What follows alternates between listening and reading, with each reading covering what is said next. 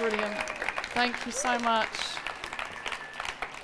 Brilliant. I think this is the first time I've spoken from a clear lectern, so that's a fun new experience. I can see all the way through.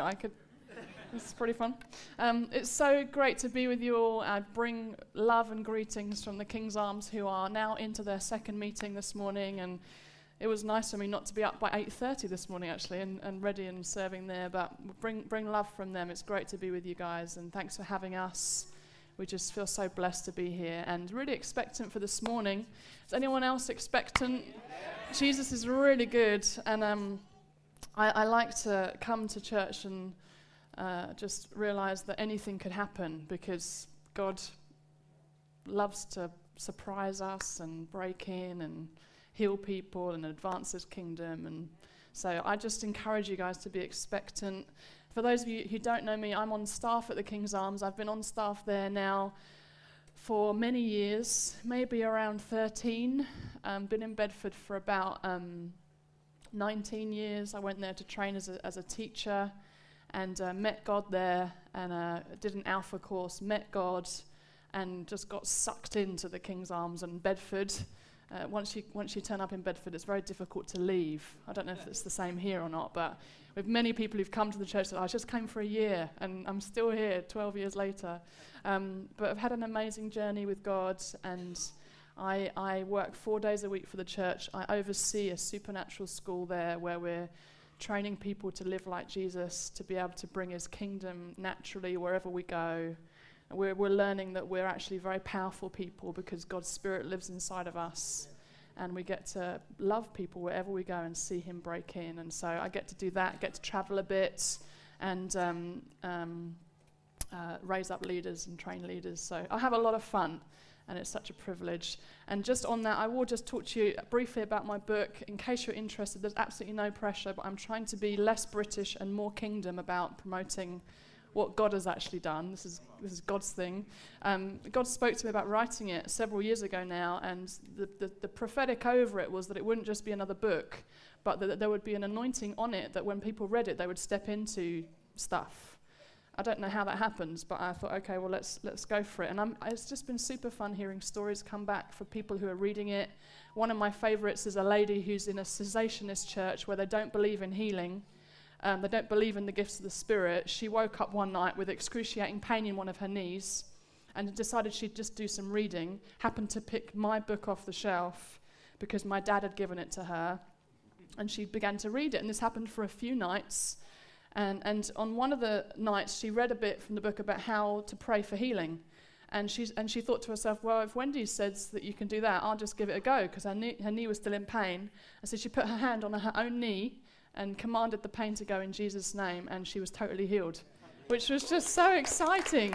So anyway, it's available if you want to get a copy at the back, £8, and there's absolutely no pressure, but if you do want it, where are they going to be, Andy? Oh, over there somewhere. Okay, awesome.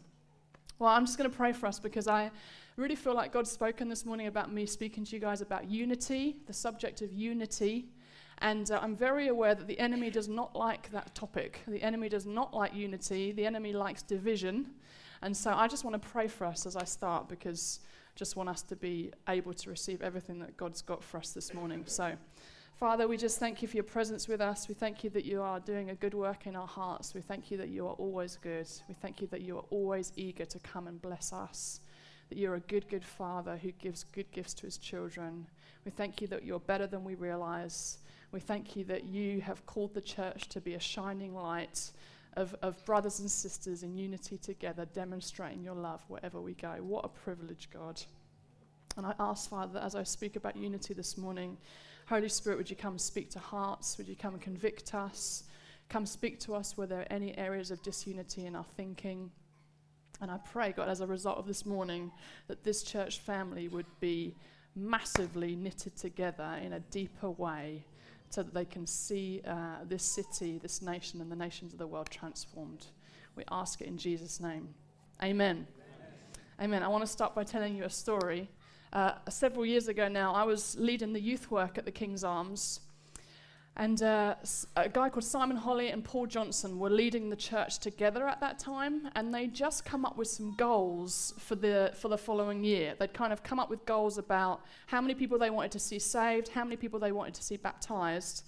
And they came to me and they said, could you spend some time with the young people to get them to dream about how many people they want to see saved and how many people they want to see baptized, so that we can add their figures into our figures, because we're all one family together. I thought that's a great idea. So anyway, I took some time with the young people and I explained, guys, the leaders have come up with these goals and they want us to add into the goals, but honestly, the way I presented it was not very good, and it came out of a heart of pride, because I said something along the lines of this: guys, these are the goals that the guys have come up with. They're okay, but I think we can dream bigger. Was kind of my approach. They're okay, but they're not really full of faith. So I reckon we as young people could be loads more full of faith. Let's really dream big about what God wants to do so that we can add it to the church's goals, but really it was so that we can show them what faith really looks like, if I'm being totally honest with you. So we come up with some goals and they're really big and awesome, and we put them in with the rest of the guys. Anyway, a few weeks later, one of the parents of one of my young people came up to me and she said, Wendy, I just wondered, could you keep an eye on so-and-so, my daughter? She said, over the last couple of weeks, I've just noticed that she's become a little bit proud about her position in the church, and she kind of is saying stuff about the young people kind of being better than the rest of the church, and she's just got a bit of pride that's come in her heart. She said, I don't know where it's come from, but could you keep an eye on how she's doing and where that's coming from? And I'm thinking to myself, oh my gosh, I know where that's come from. That's come from my leadership. But I didn't say that. I said, of course, I'll keep an eye on her for you. Thank you for telling me. Thank you for telling me. But honestly, when she spoke to me, I was just convicted in my heart. I thought, oh my gosh, I have done that. I have done that. And I knew I had to do something about it. And so I knew I had to speak to Simon and PJ and just confess to them that I'd basically caused division between the young people in the church. So I remember having a meeting with Paul and Simon and being absolutely petrified. I don't know if you've ever had those kind of meetings where you know you need to say something, but you don't want to say it, and you basically sweat the whole way through the meeting. And I don't know, anyone else? You're looking blank at me. Maybe it's just me. Maybe I'm the only one who sweats at those kind of meetings, but I knew I had to say something. Got to the end of the meeting and I said, guys, I just need to confess to you. This is what has happened. My heart wasn't in a good place when I did this with the young people. And I just want to say I'm really sorry to you guys, and that I'm going to go and repent to the young people. I'm going to say sorry to them. So they were lovely and very gracious. And the next time we gathered together as young people, I just said to them, guys, I just want to apologize to you, because the way I led you when we did those goals was out of a place of pride. And the reality is we're all one family together, and we're all going after the same thing. And the way I led you was not good. And it caused pride to come in our hearts and division. And I just want to repent and say sorry to you guys. And I want us to spend some time repenting together. And they were all brilliant. The young people were brilliant. And we stood together and we took a moment to repent. And we took a moment just to say, God, we're really sorry for how we've approached this. We thank you that we're all one church family together. And it was amazing. And then we worshipped. And I can't remember a time when I felt God's presence break in as much as I did on that night. We repented, we restored unity, and then we worshipped. And God's presence just rushed in. It was absolutely amazing. And I think I experienced for the first time the reality of a Psalm 133. And in Psalm 133 it says this: how good and pleasant it is when God's people live together in unity. It is like precious oil poured on the head, running down on the beard, running down on Aaron's beard, down on the collar of his robe. It is as if the dew of Hermon were falling on Mount Zion, for there the Lord bestows his blessing. Some versions say, there the Lord commands his blessing, even life forevermore. It's a beautiful psalm. And the truth of this psalm is that where God sees unity, he actually commands a blessing to be poured out in that place. This is amazing, guys. This is not just a fridge magnet to put up on your kitchen wall as a nice idea. There is a spiritual something that happens where God sees brothers and sisters dwelling in unity. He literally sees it and says, right there, I want my blessing to pour out. Where God sees unity, he commands a blessing. In the case of the story I've just shared, it was his presence being poured out upon us.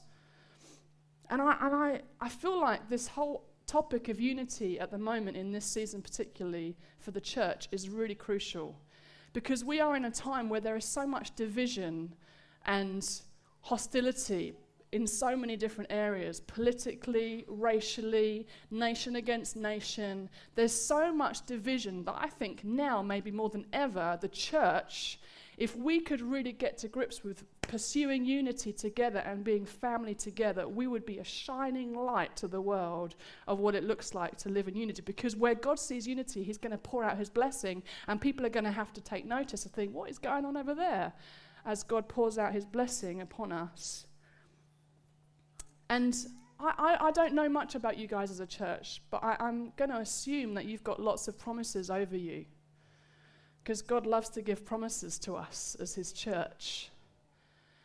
And I just want to suggest to you guys that one of the ways that you are going to step into all that God has called you to as a church family is to increasingly learn what it looks like to pull together as family on the mission. To really learn to love each other and have each other's backs and cheer each other on, so that where God sees unity, he pours out the blessing of his promises over you as a church together. And you know, the reality is that the blessings we receive from God, which could look like lots of different things, his presence, promises fulfilled, his kingdom advancing, is not just for our sake. I don't know if you guys know that you don't just exist for this church. Did you know that? The blessing that God wants to pour out on you guys is not just for your sake, it's for the sake of this city, this nation, the nations of the world. The blessings, where God sees unity, he pours out his blessing. And the blessings that we receive, we get to give away wherever we go. So the more you experience God's presence, the more you can give his presence out wherever you go. The more you experience God's kingdom breaking in, the more you can release his kingdom wherever you go. It's not just for our sake, it's for the sake of the world around us. Do you guys know you exist for the world around you? You guys okay? Yeah. Good. I'm happy for you to talk to me as we go. Really happy for you to do that. Where God sees unity, he commands a blessing. And I just want to pick up two very simple ways that you can maybe go on a journey of growing in unity together. There's always deeper levels of unity to go after. But before I do that, just one quick aside. Unity does not mean that everybody agrees. Okay, I just want to help you understand that, okay? Unity does not mean everybody thinks the same and agrees. There's never any disagreement. That's not true. That's why unity is so beautiful in God's kingdom, because unity looks like lots of different people with different opinions and different ideas, and sometimes disagreements, still choosing to love each other and be for each other and cheer each other on. That's why unity in the church looks so different to unity in the world, because in the world, we're taught that unity means everyone thinks the same. That's not what God's like. You get to be fully you and disagree with the people around you and still be able to keep unity because your hearts are together. And the bottom line is, all of us at one point didn't know Jesus, and now because of his grace we do. It was nothing to do with us, and we're all in the same boat. We're all on the journey, same journey together, which is amazing. So permission to disagree with people in this church. I hope it's okay to say that. Permission to disagree, but to maintain unity of heart together. And if you're here this morning, you don't yet know Jesus, it's so great to have you. So glad you're here. And I just want you to know that Jesus has fun adventures lined up for you, and I would love you to come to the front of the end, or just find someone who's part of the team here to chat to them, because Jesus has rescued you, he's died for you, he's risen again from the dead for you, and he wants you to be part of this family and to know what unity really looks like. So, are you guys ready for the two very simple tips to grow in unity? You guys up for this as a church family? I mean, maybe you're totally unified already, I don't know. But certainly at the King's Arms we need to work on this, so I'm pretty sure that it's a thing. So, first thing is this, very simply, how to grow in unity: thank God for each other. Thank God for each other. The Apostle Paul in the Bible is a real provocation to me on this one. I don't know if you've skim read his letters that he wrote in the Bible, but he thanked God for the people he was writing to a lot. Let me just read you some examples. Romans 1 verse 8, he says this, "First, I thank my God through Jesus Christ for all of you." That's a challenge. All of you. 1 Corinthians 1:4, "I give thanks to my God always for you." Ephesians 1:16, "I do not cease to give thanks for you." Philippians 1:3, "I thank my God in all my remembrance of you." Colossians 1:3, "We always thank God the Father of our Lord Jesus Christ when we pray for you." 1 Thessalonians 1:2, "We give thanks to God always for you." That's a provocation to me. Always. I mean, those words wouldn't come up in my vocabulary if I was talking about thanking God for people. I do feel a bit sorry for the Galatians. Church in Galatia, the letter to the Galatians doesn't have that in there. Paul goes straight in and challenges them about religion. Says, "Who has bewitched you?" Poor old Galatians. I feel a bit sad for them. But the thing is, Paul wrote these letters. It wasn't just a nice idea. It wouldn't have just been lip service that he was giving to them, as in it's just a way to start a letter. This would have been genuine, heartfelt. He genuinely thanked God for them. As he prayed for them, he thanked God for all of them. And, you know, it wasn't like he didn't challenge them, but his heart behind his challenge was always about bringing unity and bringing togetherness.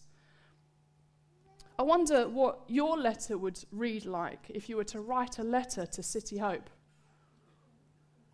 or to other churches you're connected to. Maybe it would go something like the letter I might write to the King's Arms, if I'm being totally honest. "I thank God for most of you. And only some of the time when I remember to think about it. But there are some of you who actually get on my nerves a bit, and I kind of wish you'd change so that you were more like me." Anybody? Anybody? Come on now. I know it. I know. Anybody? Okay. Do you know what? The truth is, when it comes to thanking God for people, it's often easier to thank God for the people who are more like you because they make sense, don't they? Anyone ever thought to themselves, "Oh, I just wish they were just a bit more like me"? Anybody? Come on now. Be honest. It's often easier to thank God for the people who are like you because they make sense to you. You understand how they tick. You understand how they're wired. When they make that response, you think, "Oh, of course, that's the natural response." It's much harder to thank God for the people who are different to you, isn't it? The people who respond in a certain way and you're like, "I don't understand. What? I don't understand that." Who have different opinions or different ways of doing things or different thought processes. It's much harder to thank God for those people. But you know, the reality is that every single person God has put around me in my church family is a gift to me. And the same is true for you. Every single person God has put around you in this church family is a gift to you. The people who are like you and the people who are different to you. Together we make up this beautiful family. And if one of us wasn't here, we would be missing out. The truth is that God can teach us stuff through everyone who's around us. And here's the deal. Thanksgiving in our hearts for the people around us is what opens us up to receive what God wants to give us through them. It's thanking God for the people around you that opens your heart to receive the stuff that God wants to teach you through that person. Let me illustrate it this way. I'm going to use some string. So I've never done it from this far away before, but Matt, catch that. There we go. Claire, you didn't want me to throw it at you then?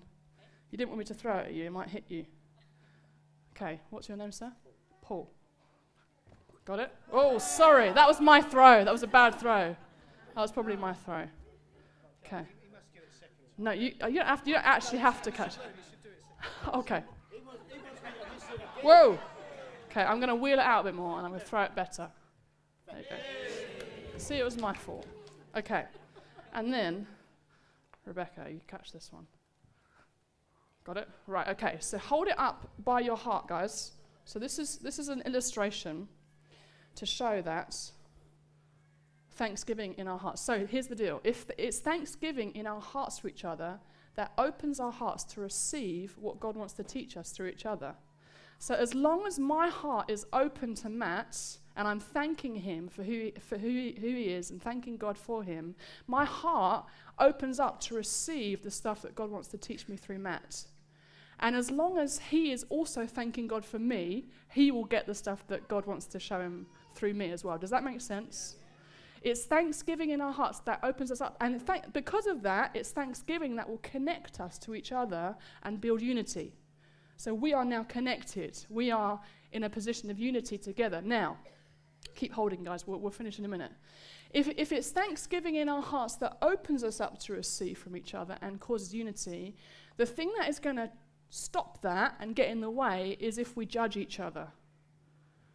Judgment in our hearts is what is going to close us off from receiving what God has to teach us from each other, and it's going to bring division. And what happens is when you judge somebody, effectively what you do is you put yourself in a superior position to them. And you look at how they dress or how they behave or decisions they've made in their life, and you think, gosh, that's not very good. If I had been in their position, I probably would have done X, Y, and Z. And we judge what they're doing or what they're saying or how they're behaving without understanding what's really going on in their hearts.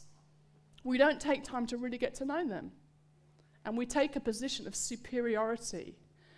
And the reality is we can judge people, sadly, for pretty much anything. Let me give you a list of examples. The way they worship God, the way they meet with the Holy Spirit, the way they spend their time or money, their political opinions, the way they dress, the way they lead the church, the way they raise their kids, and on and on and on.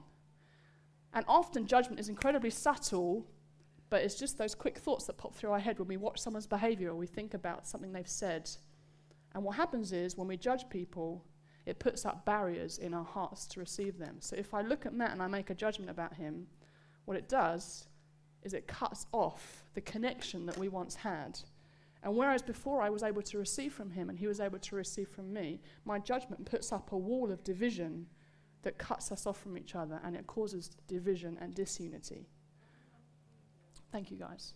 Judgment brings disunity. And the truth is that this church family is full of amazing people. Amen. Turn to the person next to you and say, "You are amazing." It's true. It's true. It's true, guys. You are amazing. And this church is full of amazing people. And you guys have got the potential to be so rich relationally. So rich relationally. And if you make a choice to thank God for each other, find stuff to thank God for each other about, you will open your hearts up to each other, and the unity in this place will go to a whole new level. And the reality is we can learn from anyone. I was at church several years ago now. I never forget it. It was in a worship time, and we were worshiping, and I just spotted this little girl. She probably would have been 4 at the time, and she started to come and basically do her own version of ballet across the front. It was so cute.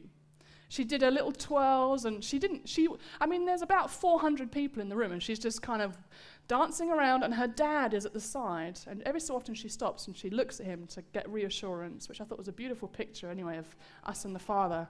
And then she danced around again, and a few times she went over to him to try and he wasn't having any of it. He was like, no, dear, you go. I just watched the whole thing play out. It was amazing. Now, here's the deal. I could have responded to that in a whole host of different ways. I could have thought, oh, that's cute. I could have thought, gosh, that's a little bit distracting. Where's her parents? Could have thought, is she allowed to do that? Is that all right? Shouldn't she be staying over there? What I actually ended up doing was I ended up thanking God for her. And then I learnt some stuff. And as I thanked God for that little girl who was dancing in front of the church, I felt convicted. I thought, would I do that? If God asked me to do that, would I do it? And I learned a lesson from a 4-year-old. Because I thank God for her, rather than judging the situation. How are you doing at thanking God for each other? How open is your heart to receive from the person on your left, on your right, behind you, in front of you?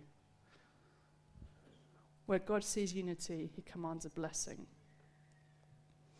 I just want us to take a moment, actually. I think sometimes when it comes to Sundays, I don't know what happens here, but when I travel around and at King's Arms, we can go through the information, get to the end and leave, and that's it. I want us to take a moment to put this into practice now, and I just want to pray for you guys, pray for myself, and ask God, is there anyone that we have made a judgment about? And I'm just going to ask God to bring that person to mind, okay? And it's not a heavy thing. You know, the reality is God wants to bring it to mind because he wants to bring restoration, not because he wants to tell you off. He's not into punishing. He's done that. Jesus took all the punishment. He does it very gently. But I just want to ask him, if there is anyone who you've judged in your heart in this church family, I want God to bring them to mind so that you can ask God to forgive you and that there can then be restored connection and unity can go to a deeper level. Is that all right? Can I just pray for us? You don't have to go searching. God will bring someone to mind if there is anyone. Father, I just thank you for your presence with us right now. Thank you for this church family. I pray, God, if there is anybody in our hearts who we've made judgments about that you just want us to work through, would you show us who they are? Show us who they are, Father, I pray. Thank you, God. Show us who they are, Father.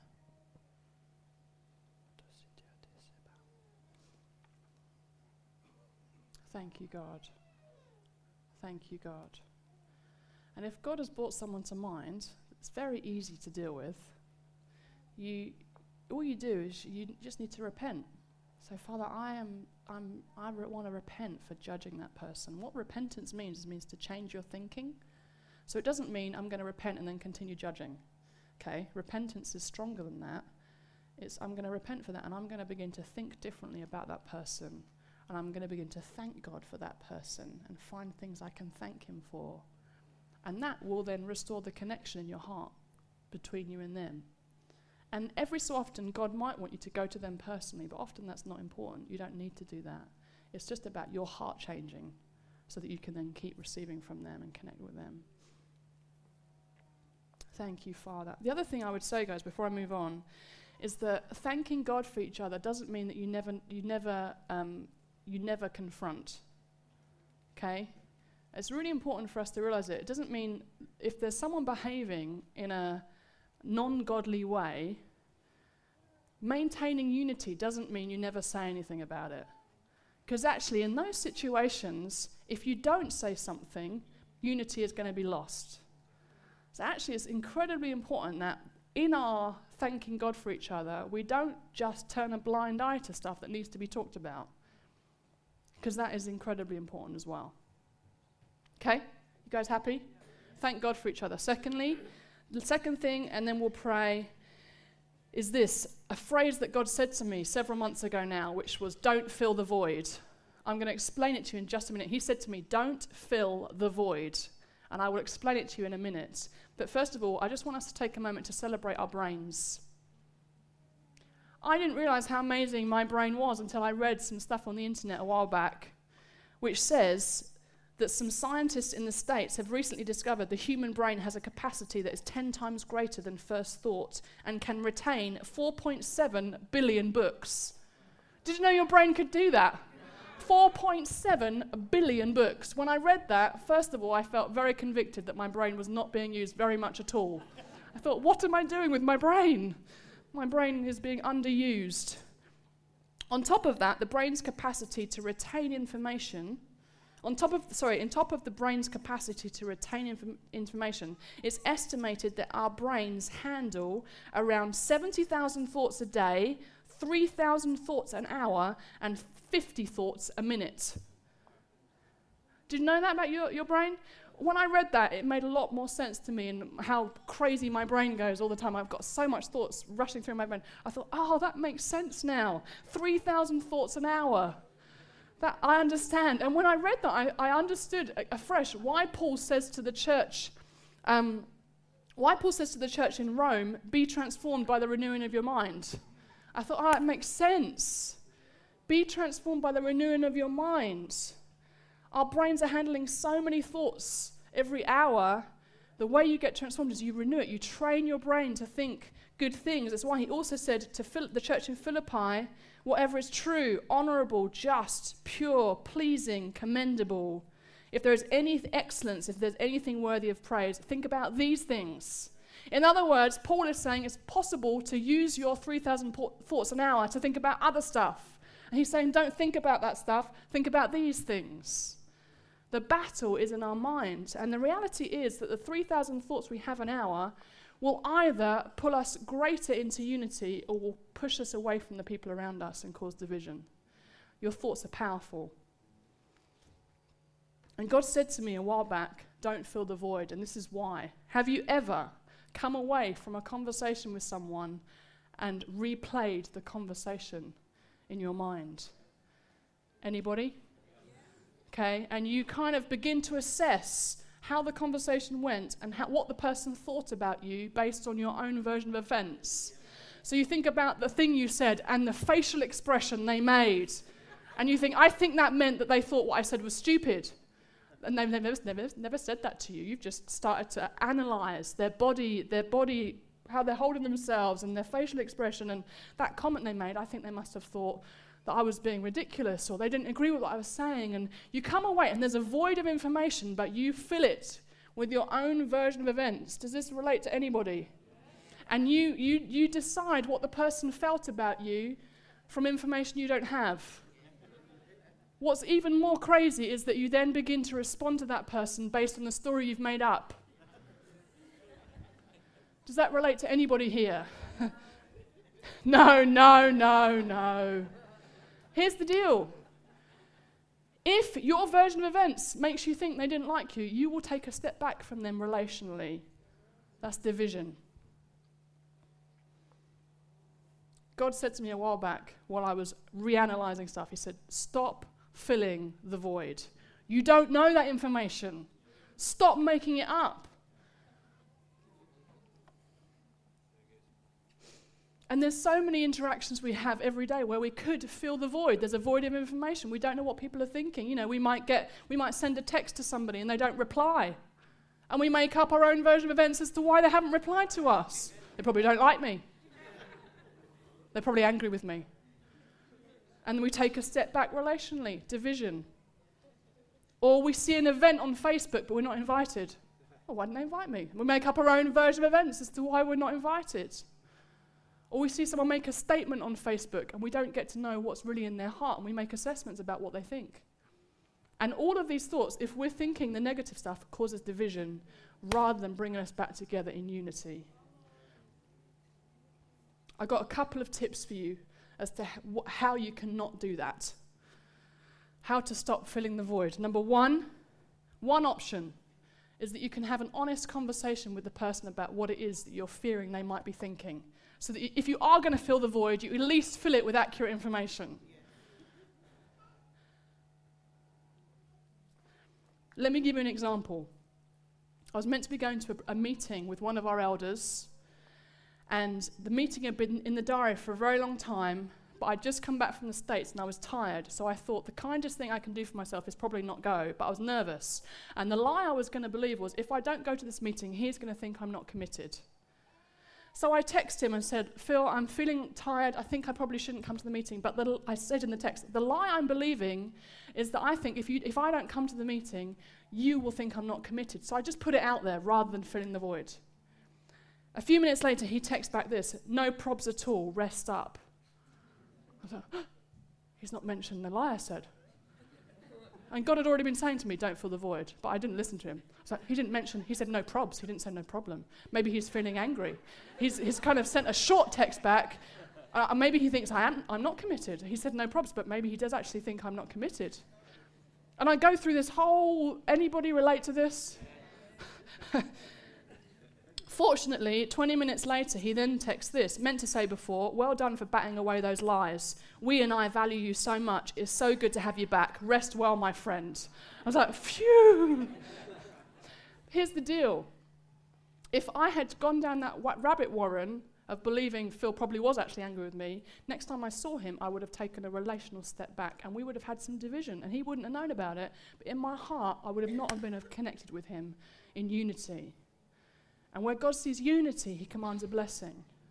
And here's the deal, guys. I understand you can't ask that question of how people might be feeling every time you get nervous that they might be feeling negative. Because for me, anyway, I would be asking all the time, did you really mean that in that email? Is that what you really meant? You can't ask every time. Sometimes you just have to believe the best. And sometimes the other thing is, sometimes you might ask, is this what you really felt? And they do actually confirm your biggest fears. Okay, they might actually say, actually, yes, you have read that right. And that is a brilliant opportunity to press into your identity in Christ, to know that he loves you just the same. And if you have offended someone, to apologize and to restore connection with them. The most important thing as well is believe the best. If Phil had not responded to my text, I needed to believe the best. That he is a good man. And trust that if he needed to talk to me about feeling I wasn't committed, he would do that. And stay unified with him, with my heart. Stay connected with him. So if you're someone who knows that you feel the void, I want to encourage you, make a decision today. Stop it. Stop it. Train your brain not to go there. Use your 3,000 thoughts every hour instead to move towards people, to believe the best. Whatever is true, whatever is honorable, whatever is just, whatever is pure, whatever is pleasing, whatever is commendable, if there's any excellence, if there's anything worthy of praise, think about these things. Because where God sees unity, he commands a blessing. Why don't we stand together?